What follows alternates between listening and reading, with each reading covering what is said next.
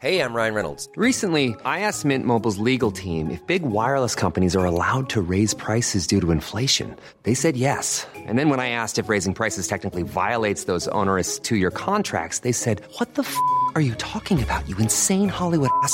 So to recap, we're cutting the price of Mint Unlimited from $30 a month to just $15 a month. Give it a try at mintmobile.com/switch. $45 up front for 3 months plus taxes and fees. Promo rate for new customers for limited time. Unlimited more than 40 gigabytes per month. Slows full terms at mintmobile.com. Hello friends and welcome to Hat Jam, the original music podcast where each week we challenge a musician to write a song from scratch by playing the musical game of chance, Hat Jam. For those who are joining us for the first time, Hat Jam is a game where we ask musicians to put two names into a hat, which is filled to the brim with many other names. We then ask our musician to draw two names from that hat, one name to inspire our chorus and one name to inspire our verse. If anyone panics at any stage, we also have a wildcard deck, which is designed to throw a spanner into the works of our songs. I'm your host, Cav Temperley from Eskimo Joe and other such places, and I will be joined by Studio Cat, who will be fact-checking and pressing pause. This week, we have travelled all the way to Laurel Canyon in Los Angeles to the home and jam room of Mr. Ben Lee. Ben is a prolific artist who has put out many, many records. He's just put out a brand new record with Radner and Lee called Outside In, and his record, Awake is the New Sleep, turns 15 this year. A word of warning though, before we continue, Ben will offer me magic mushrooms in the first 10 minutes of this podcast, something that I wouldn't normally do, but in the sake of creative experimentation, I chose to follow Ben on this journey. I know that magic mushrooms can damage your brain, so I'm not condoning the use of drugs to anyone. But if you're offended by drug use or by Ben Lee, then I recommend turning off now. For everyone else, on with the show. This is Hat Jam. Hello, Ben. Hello there. Welcome to your jam room. Yeah, welcome to our house. Yeah. Thank you for having us into your space. It's very, very cool. You've got drum kits set up here. There's a junk kind of kit set up. There's many guitars and lots of records. There's a picture of Tom Waits, who I love. There's I feel like looking on the walls here, if anyone was looking as well as listening, they could actually see a kind of a roadmap of your life so far. How long have you been living in this jam room and writing? Yeah, well, I only already lived in this house with my wife, and then I moved in probably like 13 years ago, and but pretty much before my daughter was born, so she's 10 and a half or something. So around then we really created a space where I could work. And so for the last decade, I've made tons of records in here, had lots of amazing musicians. And basically the only reason I go out of this room to record is if I need to do several mics on drums or if I want a lot of people playing at once. But for most projects, I just kind of work on them in here and I feel very creative. And I actually just spring cleaned because I was apprehensive about having you guys in here, partly because it was getting a bit dusty and I was feeling creatively stagnant. So yesterday I literally took every guitar, everything off the bookshelf, dusted it down. I feel honoured. And I feel the energy is open again in here. So I'm excited. It's like a musical rent inspection. I was thinking more like a restaurant, checking there's no rats. Oh yeah, okay, nice. Okay, no, the hair nets. Yeah, on the cooks and music everything, inspectors make sure the music is up to standards. So look, I'm just going to start talking about some of the stuff on the walls here because there's lots of cool stuff. We have looks like a gold record here for Awake is the New Sleep, which is 15 years old this year. That's true. You have made many, many records, prolific amounts of records if you go onto your Spotify account. Why do you think that Awake is the New Sleep resonated so much with people and was such a big record for you? I mean, was there anything different you remember about the writing or recording process? I'd have to say I was thinking about this the other day because it was 15-year anniversary the other day, and a lot of people reached out with very heartfelt comments, and it's almost like as you get further away from some of these events, you can see them clearer. Yeah. And I would say the central takeaway I have about why that record connected the way it did was to do with whether you call it coincidence or zeitgeist that an experience I was going through happened to be an experience that a lot of people were going through at that time. And that was to do with a new sense of possibility or a reprioritizing, a reshuffling of my priorities occurring in my life and beginning to center my life more around things that had like a real like positive vibe to them. You know what I mean? Because I think like I look at it as like all experiences and all thoughts are open to us all the time, and we can go down a lot of different roads. And that's part of what's fun about art, that you can sort of be a tourist in a lot of different types of journeys. But sooner or later, you have to curate your own journey and what it's going to represent and what sort of the almost like the message of your life is going to be. Like if you keep changing roads every 2 minutes, you end up with like a chaotic life. Whereas if you go like you pick a partner and you marry them and you go, I have a career, and there's still room for change and all that, but there's sort of a sense of like some form of commitment comes. And for me around that age, 23, like I was having this deeper sense of what I wanted to be committed to, and that it should be something that makes people happy, and that it should be something that like I feel is like a real contribution. And I think in that way it was like sort of simple, and it resonated with a lot of people. So Tom Robbins, The Jitterbug Perfume is one of my favourite books, but can you tell us how you turned B is for Beer into a musical? He called it a children's book for grown-ups, a grown-up book for children. Yes. And honestly, like I hadn't read the book. I found the book, and when I picked it up, I knew the world Tom inhabits. I knew what his value system is, and I knew his other work. Mm-hmm. And I knew the title, B is for Beer, and I knew the premise, and it ticked so many boxes for me of what I like about art. And so I just read it in an afternoon, and one of the things I sometimes get people coming up to me saying, I just did a show the other night, and people go like, you should make a record for children. And I always say, I'm not interested in making music for children. I'm interested in making music for the child in the grown-up. That's what I want to do, you know. And Tom's similar. Like Tom doesn't want to make stuff for kids, but he wants to connect grown-ups to that sense of wonder that's childlike. Yes. So, you know, it's been this decade-long process of turning this into a musical. And but you've got the music's up on Spotify. Yeah, music up on Spotify with all these great actors, and we're currently working with Starburns, who do Rick and Morty and did Anomalisa, the Charlie Kaufman claymation, to turn it into a feature film. Great. Musical. How much of the musical part of it was informed by anybody else? Did you just kind of get free rein to run for it, or was there a collaborative part of the musical? Well, there's no financiers or anything. Like, so this was just a project I don't know if I set out a bad vibe, like, or something at the beginning of my career, but for whatever reason, none of my projects have happened with someone coming up to me going, hey, I'm going to pay you a lot of money to do something and you're beholden to me. Well, it happens to artists going on labels where like I've never made demos for anyone. And I think part of it is like, you know, I remember reading about like Neil Young making, what was the Feedback record? Arc, was that it? Yes. Yeah. And it's sort of like someone said, you only have to make one of those records and everyone will leave you the fuck alone for the rest of your career.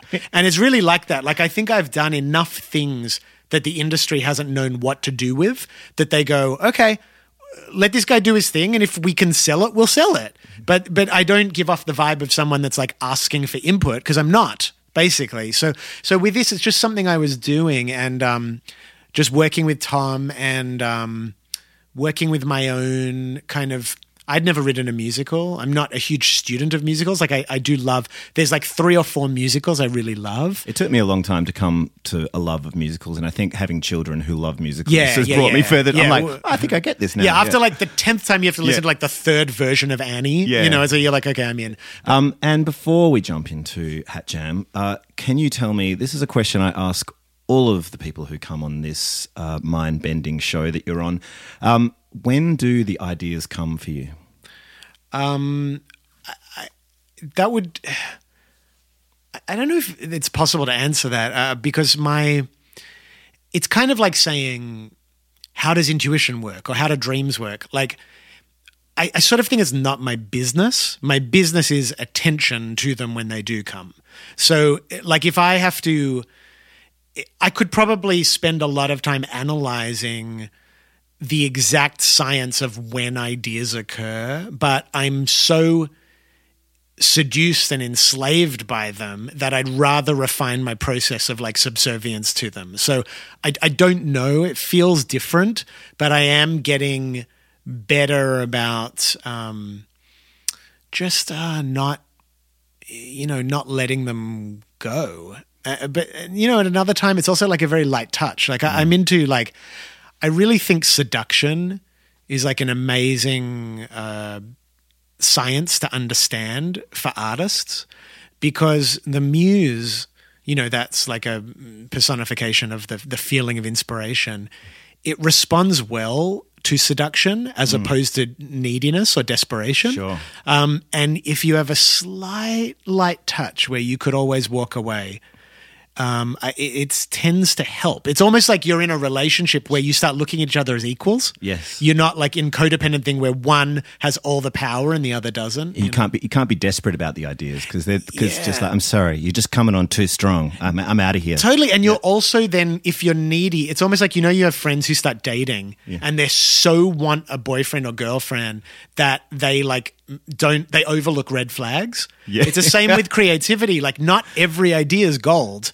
And if you're so needy for it, you're going to confuse every idea with being the work of genius. And it's not. You have to be able to walk away and be patient, So before we start, I was thinking, do you want to eat like a tiny bit of mushrooms? I was thinking like a quarter of a dose of mushrooms. So it's really like, So I'm now going to take a small dose of magic mushrooms while I attempt to write and record a song with Ben Lee and host a podcast. So let's see what happens. So now we've had our not quite microdose, but quarter of a dose of mushrooms. Yeah. And we're about to venture into the world of Hat Jam. Are you ready, Ben Lee? I'm no, but let's do it. So we're going to get you to present two songs for the hat, and we'll take it one song at a time. So first song, what song are you going to enter into the hat today? Well, I was thinking about this for a while. I mean, I can't believe how much work you're making me do for this.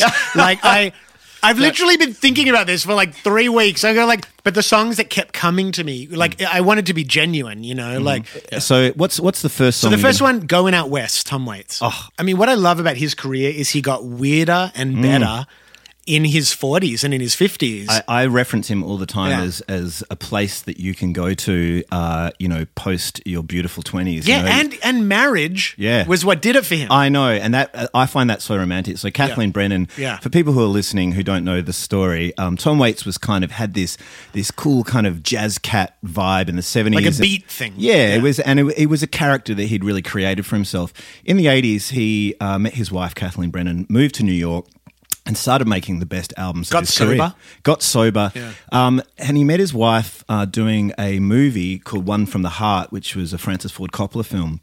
And she was the script editor on it. And so when those guys met, she was really great with the lyrics. And from Swordfish Trombone onwards, which is my kind of favorite era of Tom Waits, the lyrics just got cooler and weirder, and they were about this world he started to create. He had already created this world, but it was like LA sleazy. It was a world buzz. we'd seen. Yes. Whereas the next world, and it's interesting because I remember when there was an interview where they said, how did your marriage change your writing? And he said, oh, that's simple. She had a cooler record collection than me. Yeah. And she turned him on to Captain Beefheart and Sun Ra and this whole other world of like experimental music that he'd sort of was still in the 50s, 60s, like Kerouac, Bukowski archetype of masculinity and stuff. So she forced him to grow and break out of that thing.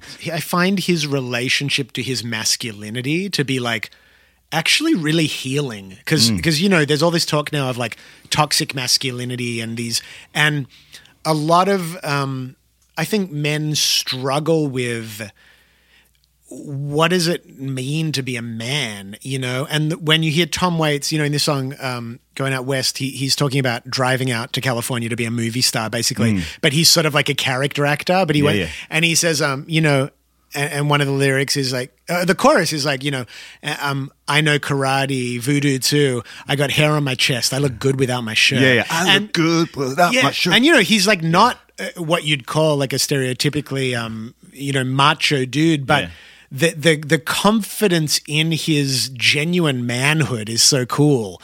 And I think that's with like great rock stars like Iggy Pop and Nick Cave are like that. They're often like kind of somewhat effeminate, but there's a machismo in their embrace of who they really are. Yeah, David Bowie too, That's a great word. Yeah. So the second song. Yeah. Like I say, that's going into the hat. We've by the way, Ben has presented us with a hat today. It's a German... It's like a Bavarian folk hat. Yes, it's perfect. We'll take some pictures of the hat and put it on the Instagram so you'll be able to see it. The second... Okay, the second song I chose is the song that was playing in this house when I first walked in here and met the woman who I would marry 10 years before we went on a date. I was 18. I was just out of high school, and they were playing Bob Dylan's Desire, and I only knew like Bring It All Back Home and those Highway 61 Revisited and the folky kind of ones. Sure. I hadn't gone into like his 70s kind of Blood trip. on the Tracks and hadn't explored that yet. And Isis was playing, and I remember looking across the room, and he was singing that lyric. I was thinking about turquoise. I was thinking about gold. I was thinking about diamonds and the world's biggest necklace. and I felt that something was calling me. And funnily enough, that record is probably my favorite record of all time. It's the record I most deeply associate with the woman I ended up marrying, the house that I live in. It's very interesting. So Isis by Bob Dylan. Fantastic. Into the hat it goes. Okay, so now, Benjamino, we are going to shuffle up the names in the hat. So Ben is about to pull out the first name out of the hat. It's from Josh Pike. It's the Doobie Brothers, What a Fool Believes. Yes, What a Fool Believes. So we're going to have a listen to that song now and then come back and talk about it, analyze all the bits and pieces. I'd just like to say a special shout out to my friend Tony Burke, who's playing keyboards on this.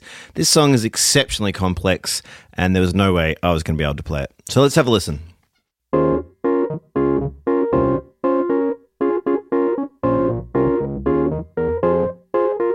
He came from somewhere back in long ago.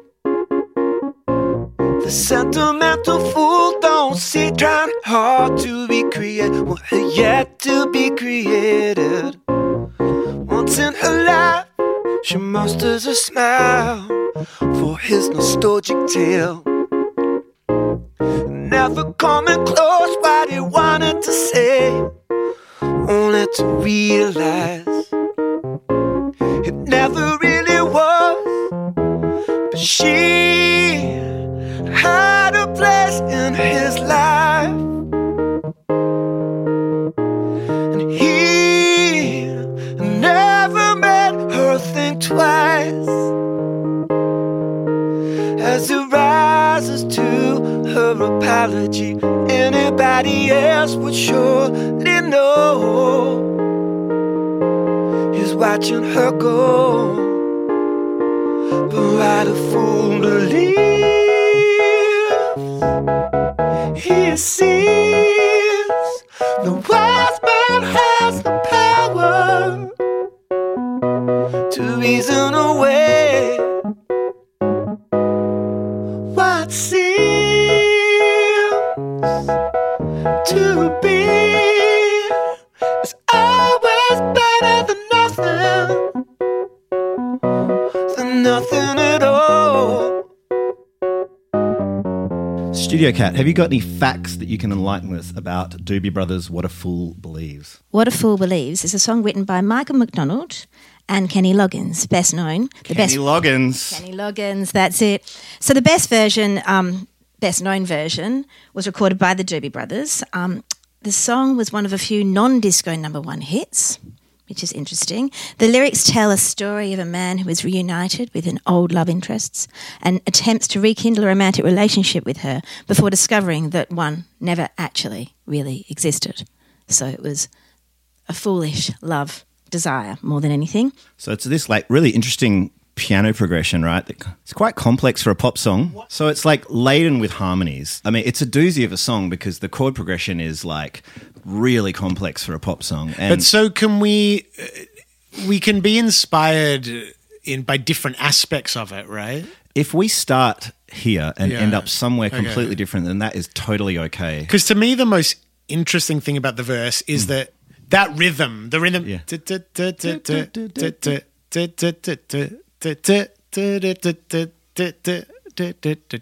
Like something like that, like with the way that melody, it's not a catchy melody to me, No. but it's like creating some kind of like little riff around that or something. You know? Also love, I mean, when Josh Yeah. put this into the hat, the one thing that we pointed out, which was amazing, is that these guys existed in an era where it was okay to be like bald and like middle-aged and be like a really huge rock star. Right. Yeah, you Because know, there was no music videos. No, Yeah. but they were amazing players. I mean, I Yeah. think Michael McDonald came into the band quite late. They'd already had a bit of a career, and then he came in as the hit maker because he like sung on everybody's songs. And, Yeah. and it- Kenny Loggins actually released a version of the song 5 months earlier, before shit. the Doobie Brothers, on his 1978 album Night Watch. But his version changed all of the gender pronouns, so it was sung from the female perspective. Interesting. Cool. I guess they weren't writing too many songs. There was So, I think we should. What kind of instruments do you think we need to get this song going? I mean, I'll just pick up a guitar. You grab a guitar. I'll grab a bass or something like that. So the one of the first things that occurs to me about this tune is the kind of rhythm that's going. It's got this, you know, even in the vocals and in the music, it's got, kind of all got this. Yeah. That's what- Even the, you know, like even the, you know, the band's all like boom boom boom boom boom. Even obviously terrible chords. Yeah. What, you know, so it's got this kind of feel going on, Yeah. and the vocals seem to follow that groove. So it's like, you know, and then they're obviously quite complex chords. We can ignore the chords, Yeah. but it's very cleverly written, obviously by some fairly, you know, ace songwriters. Yeah. But hey, Ben, it's Yeah, you and yeah, me. yeah. We are the fairly ace songwriters here today. So yeah, my suggestion is well, let's come up with something that's kind of got that rhythmic aspect. Yeah, that's what I was feeling. I was just feeling like something.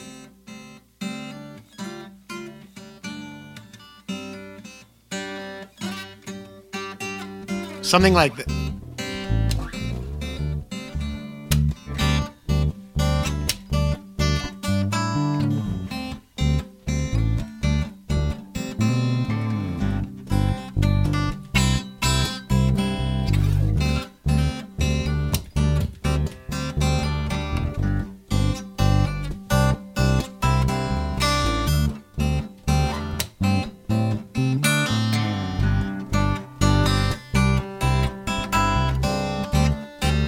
So That's kind of cool, right? That's a great groove. Yeah. Maybe we play sort of against the idea we are the protagonist that's the fool. Like Yeah. maybe it's more like the songs about what a fool believes what he sees, right? Basically, like there's a sort of superficiality or something that. But no, it's basically you can't reason with the fool because the fool will believe what they want to see. Yeah. They want to see the magic. They want to, as you were saying before, which was really interesting, about sometimes when in a relationship you don't see the red flags. Yes. So it's all about that. But also the fool, like in the tarot, is the innocent. So in a way, you can't reason with the innocent because they're telling the truth. You know what I mean? So maybe the song's more from that, like a celebration of foolishness. Like it's because it's so groove based. Like you want to just be able to like play it and loop it, and then like almost like freestyle the melody maybe a little bit away from the actually playing an instrument. Absolutely. Like, you know what I mean? Like so should we just get a little loop of the bass and the guitar doing this groove, Yeah. and then maybe add some drums or something. yeah, you we know? can, and then there's some floor on the floor. Boom, ch, boom, ch, boom, ch, boom, ch, boom, ch, boom, ch. 'Cause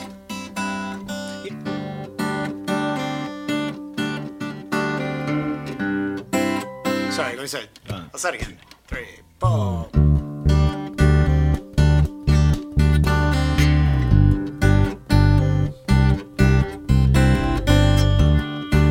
Great, so that's our bass and guitar loop. Let's see what it sounds like with some drums on top.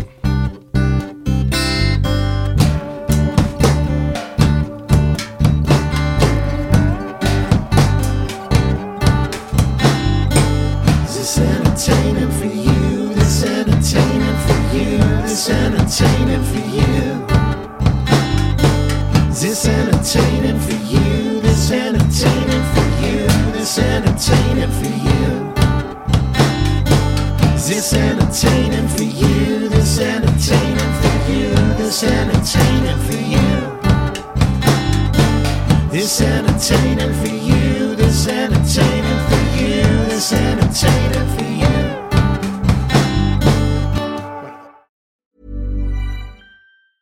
Hiring for your small business? If you're not looking for professionals on LinkedIn, you're looking in the wrong place. That's like looking for your car keys in a fish tank. LinkedIn helps you hire professionals you can't find anywhere else, even those who aren't actively searching for a new job but might be open to the perfect role. In a given month, over 70% of LinkedIn users don't even visit other leading job sites. So start looking in the right place. With LinkedIn, you can hire professionals like a professional. Post your free job on linkedin.com/people today.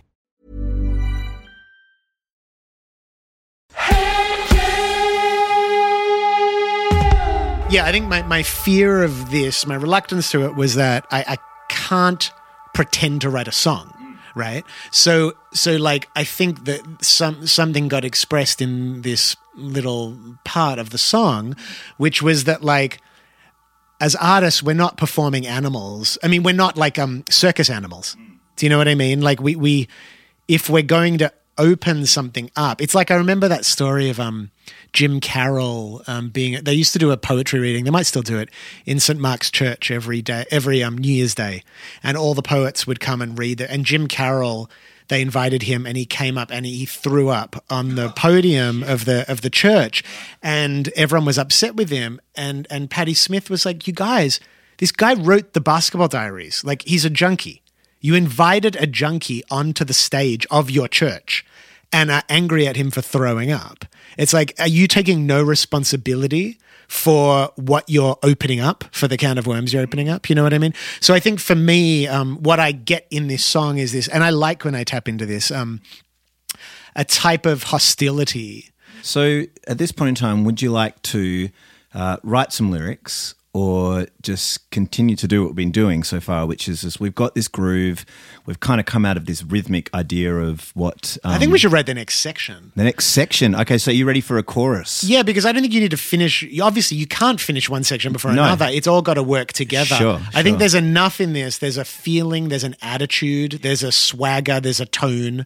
Let's call it section 1. Are you ready to draw another name from the hat? Let's do it. Now, there's something else I want to bring to your attention, Sure. which is this little purple box right here. This is the wildcard box. So at any point in time in the podcast, if you feel like you don't really know what to do, you can decide to draw a card from the wildcard box, and that's going to like take you on a slightly different... Yeah, I'm happy to do that. Yeah, so... I mean, I feel like my entire mind is a wild card box. I feel like, Ben, you are the wild card. You are the biggest wild card we've had on the podcast so far, and I'm loving it. Ultimately, what makes podcasts interesting, because I like to listen to podcasts, is when there is a genuine interaction, not just people showing up and doing their PR or whatever. So Absolutely. I came into this and I continue in this process trying to actually be transparent about what feels good, what doesn't feel good, and see what comes out of it. It might not be, who knows if a song is going to get written. I mean, I think that you have to, as a creator, you know, sometimes we get what we want, sometimes we get something different, but it's interesting, right? Absolutely. You know what I mean? People are tuning in because it's interesting. It's an experiment. And I think you have to be very brave to do this stuff. Like whether you're just writing a song for yourself or you're coming into a podcast where you're being forced to write a song in a day, there is a certain amount of, you know, you've got to be brave because you're putting yourself out there and you're also going to hopefully tap into things that are real and personal for you as well. Yeah. So anyway, okay, cool. Should we do another one? Let's draw the second name from the hat, ladies and gentlemen. Time Warp by Rocky Horror. That's good. How interesting. We talked about the Time Warp before. We did. So this would be a good time for us to have a listen to the Time Warp. And just, you know, familiarize ourselves in what the Time Warp sounds like.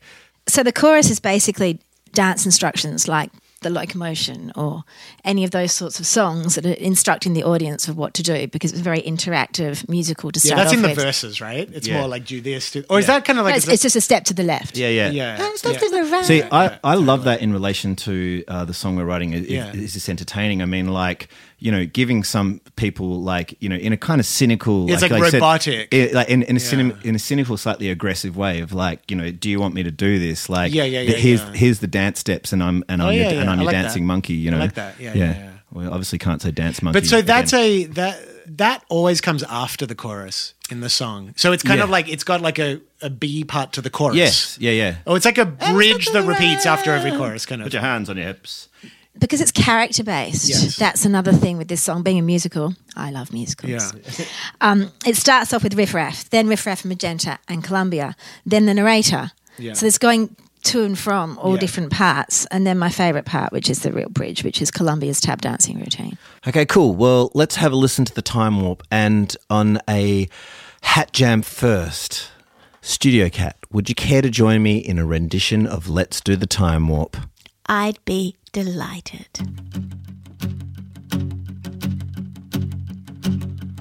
It's astounding. Time is fleeting.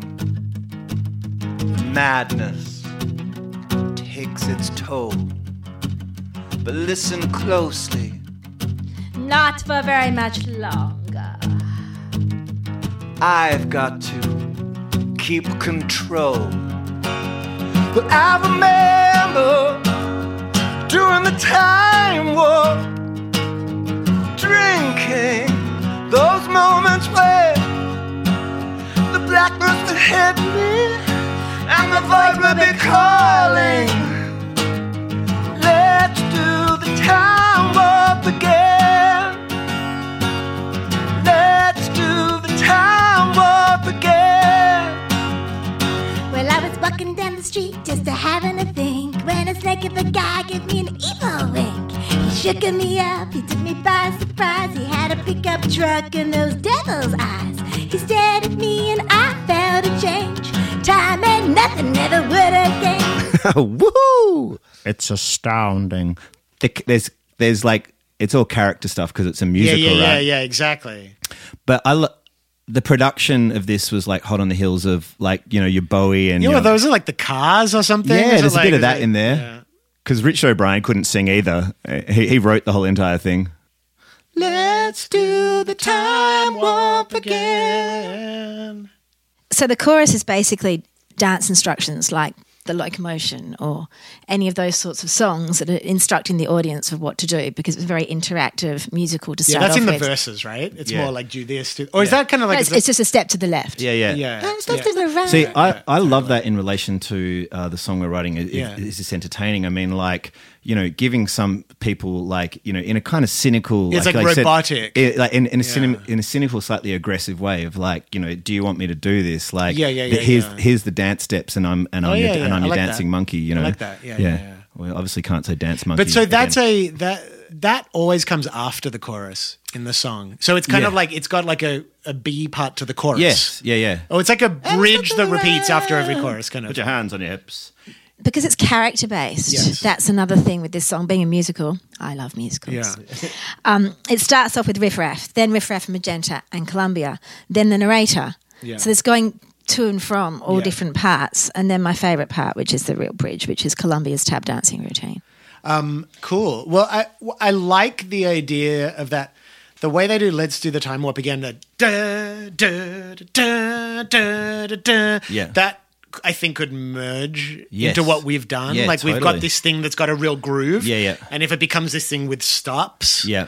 I don't know what it's going to say. But then I do like your idea of the dance steps after. Well, I really Almost like instructions for survival as an artist, or how to sell out, or something. Yeah. Or call and response. Yeah. Yeah, Oh, or how to this is what I'm going to do to entertain you, and it's Yeah. it's as easy as 1, 2, 3. This is what I do. Yeah. Okay, I like that. That's cynical. That's okay. Sure. Okay.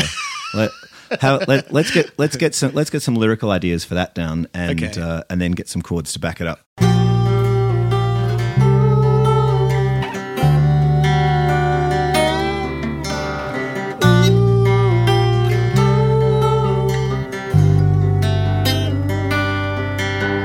That's cool. I like that as a chorus. Yeah, same.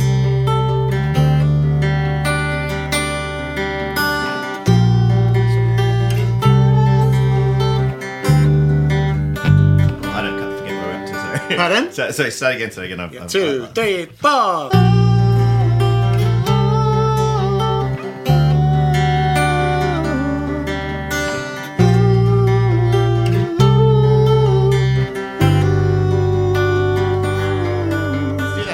Do we want a lyric for that or just ours? No, we want lyric. Yeah, okay. Well, because it's like, I even like a let's do something again. Yeah, like, yeah.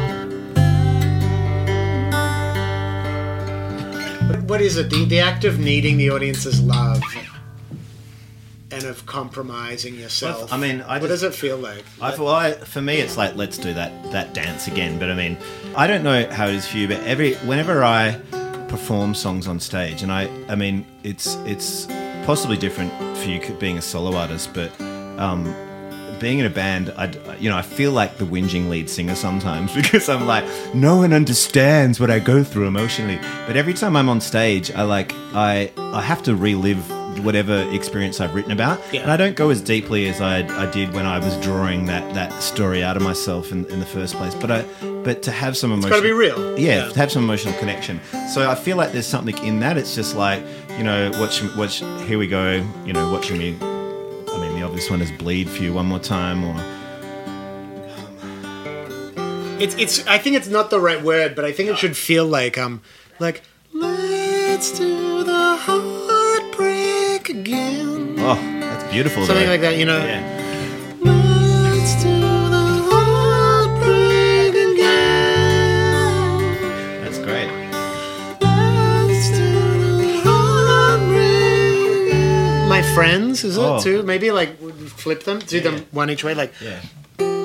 Let's do this heartbreak again.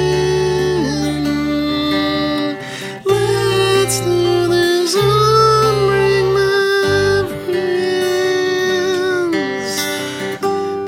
What is it?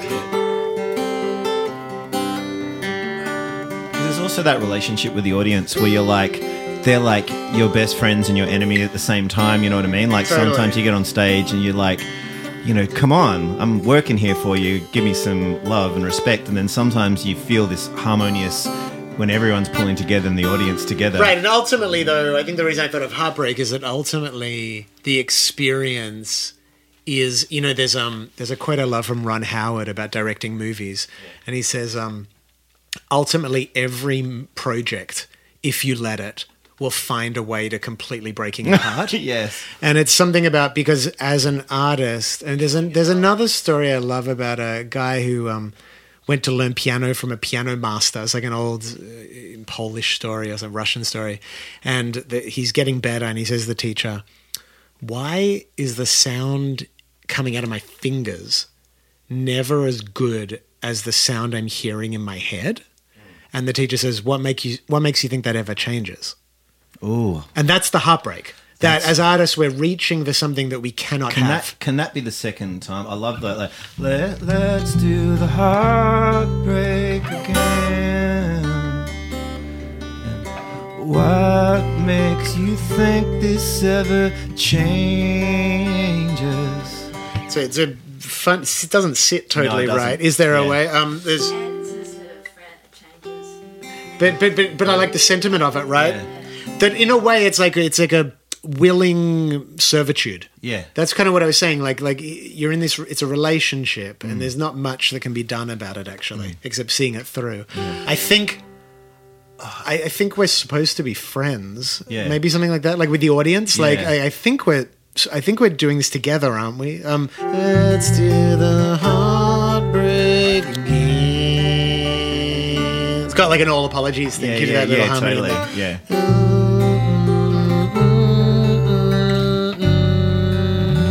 That's great. Beautiful suggestion, that chord.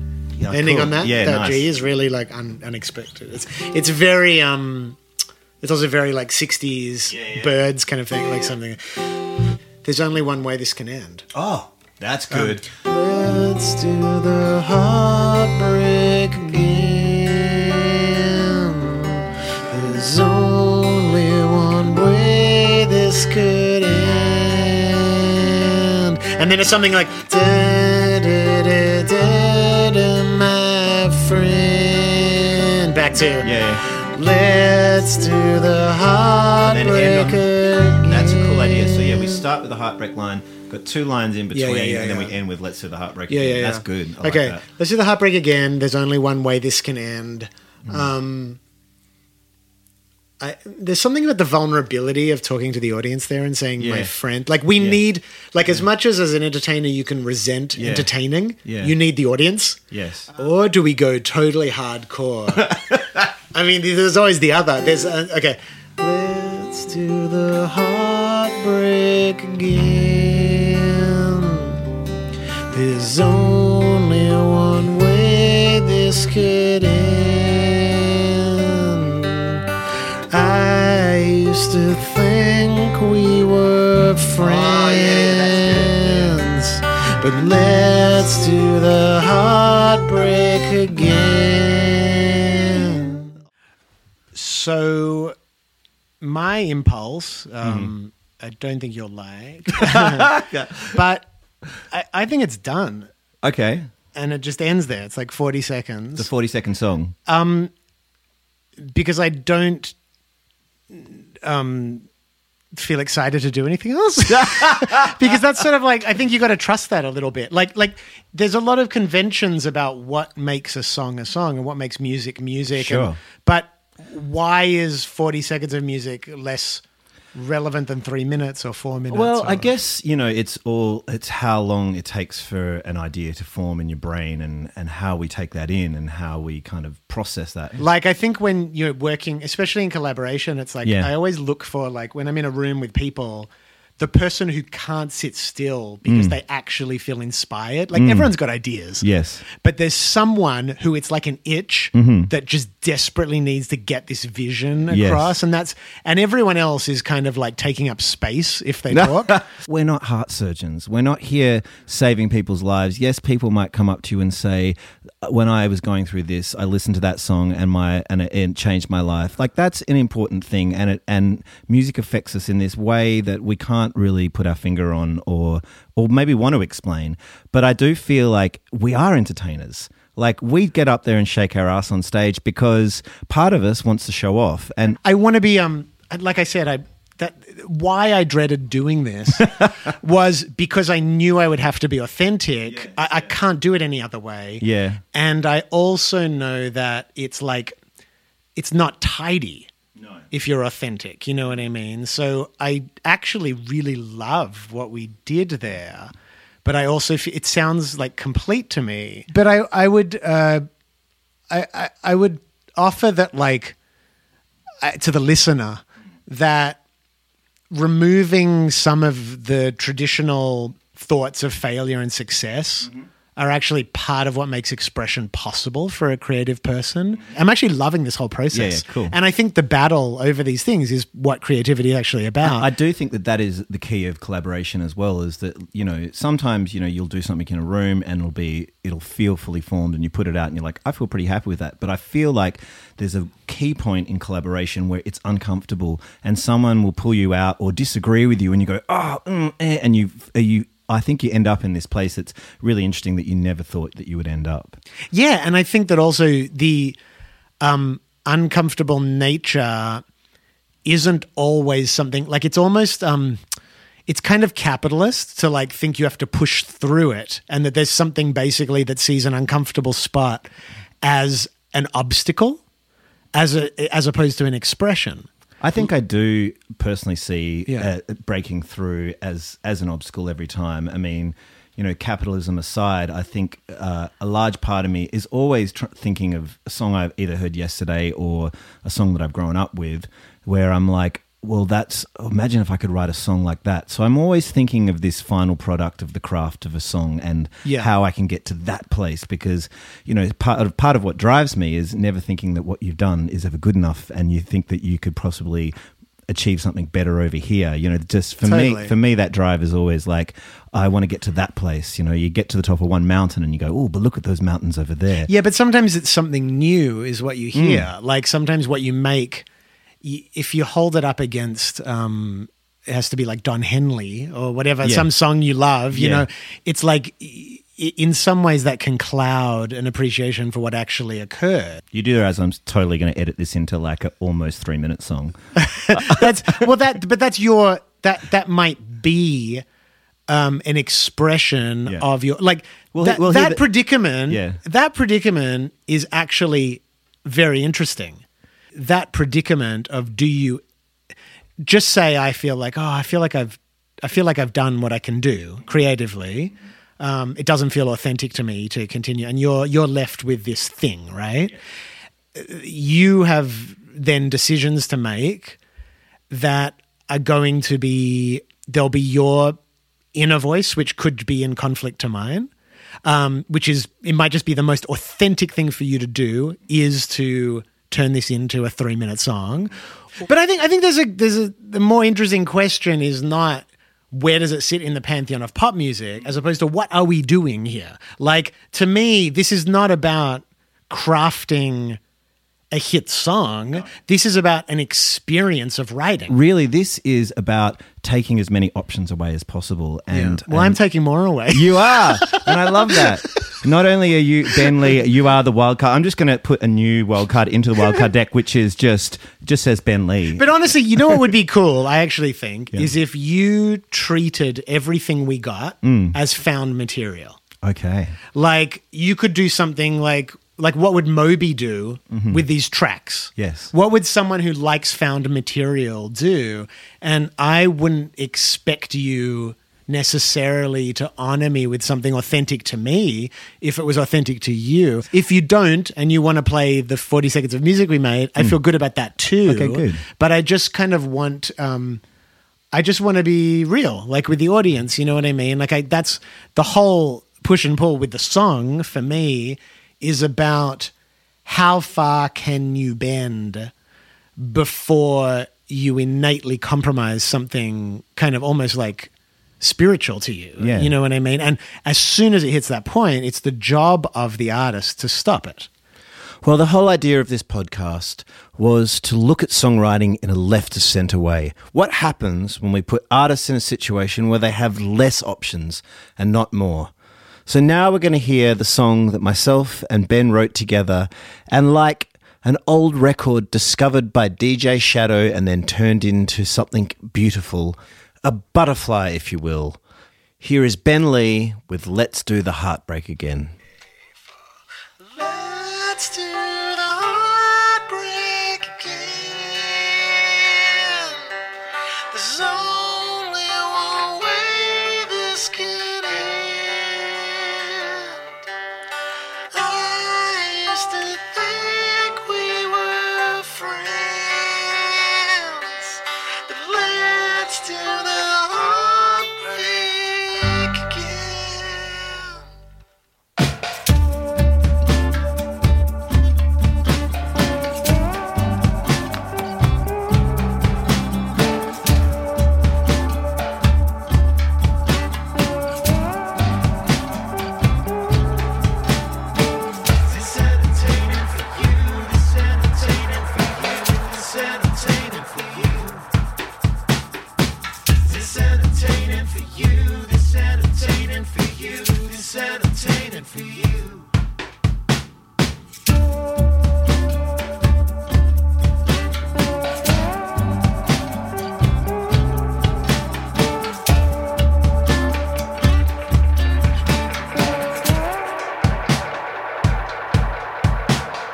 Let's do the heartbreak again.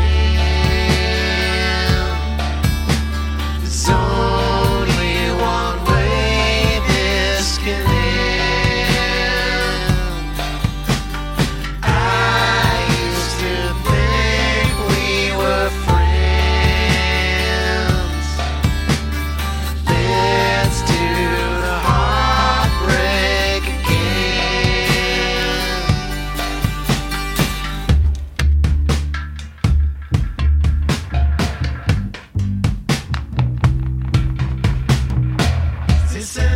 entertaining for you. This entertaining for you. This entertaining for you. This entertaining for you. This entertaining for you. This entertaining for you. This entertaining for you. This entertaining for you. This entertaining for you.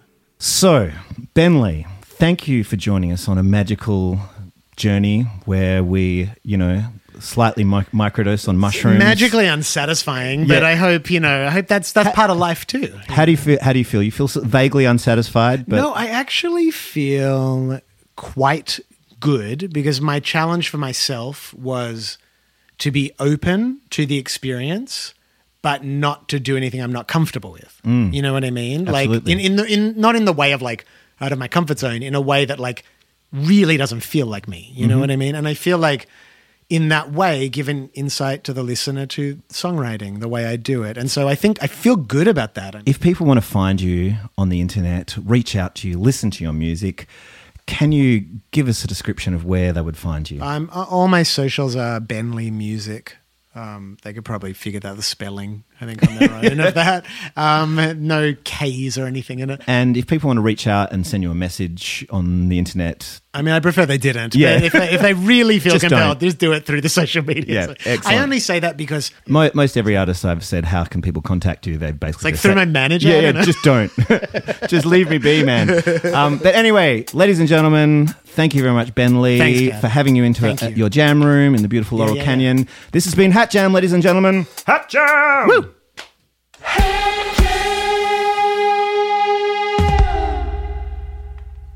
If you enjoy Hat Jam, then head over to our Patreon site and look for Hat Jam. If you're interested in hearing more about any of the artists on Hat Jam, then please head to our Facebook page, Instagram or website and follow the links. You can find Cav Temperley on Facebook, Instagram, Twitter @Cav Temperley or www.cavtemperley.com.au or follow us directly on @hatjam_podcast. This has been a Temperley production. Mom deserves the best, and there's no better place to shop for Mother's Day than Whole Foods Market. They're your destination for unbeatable savings, from premium gifts to show-stopping flowers and irresistible desserts. Start by saving 33% with Prime on all body care and candles. Then get a 15-stem bunch of tulips for just $9.99 each with Prime. Round out Mom's menu with festive rosé, irresistible berry chantilly cake, and more special treats. Come celebrate Mother's Day at Whole Foods Market.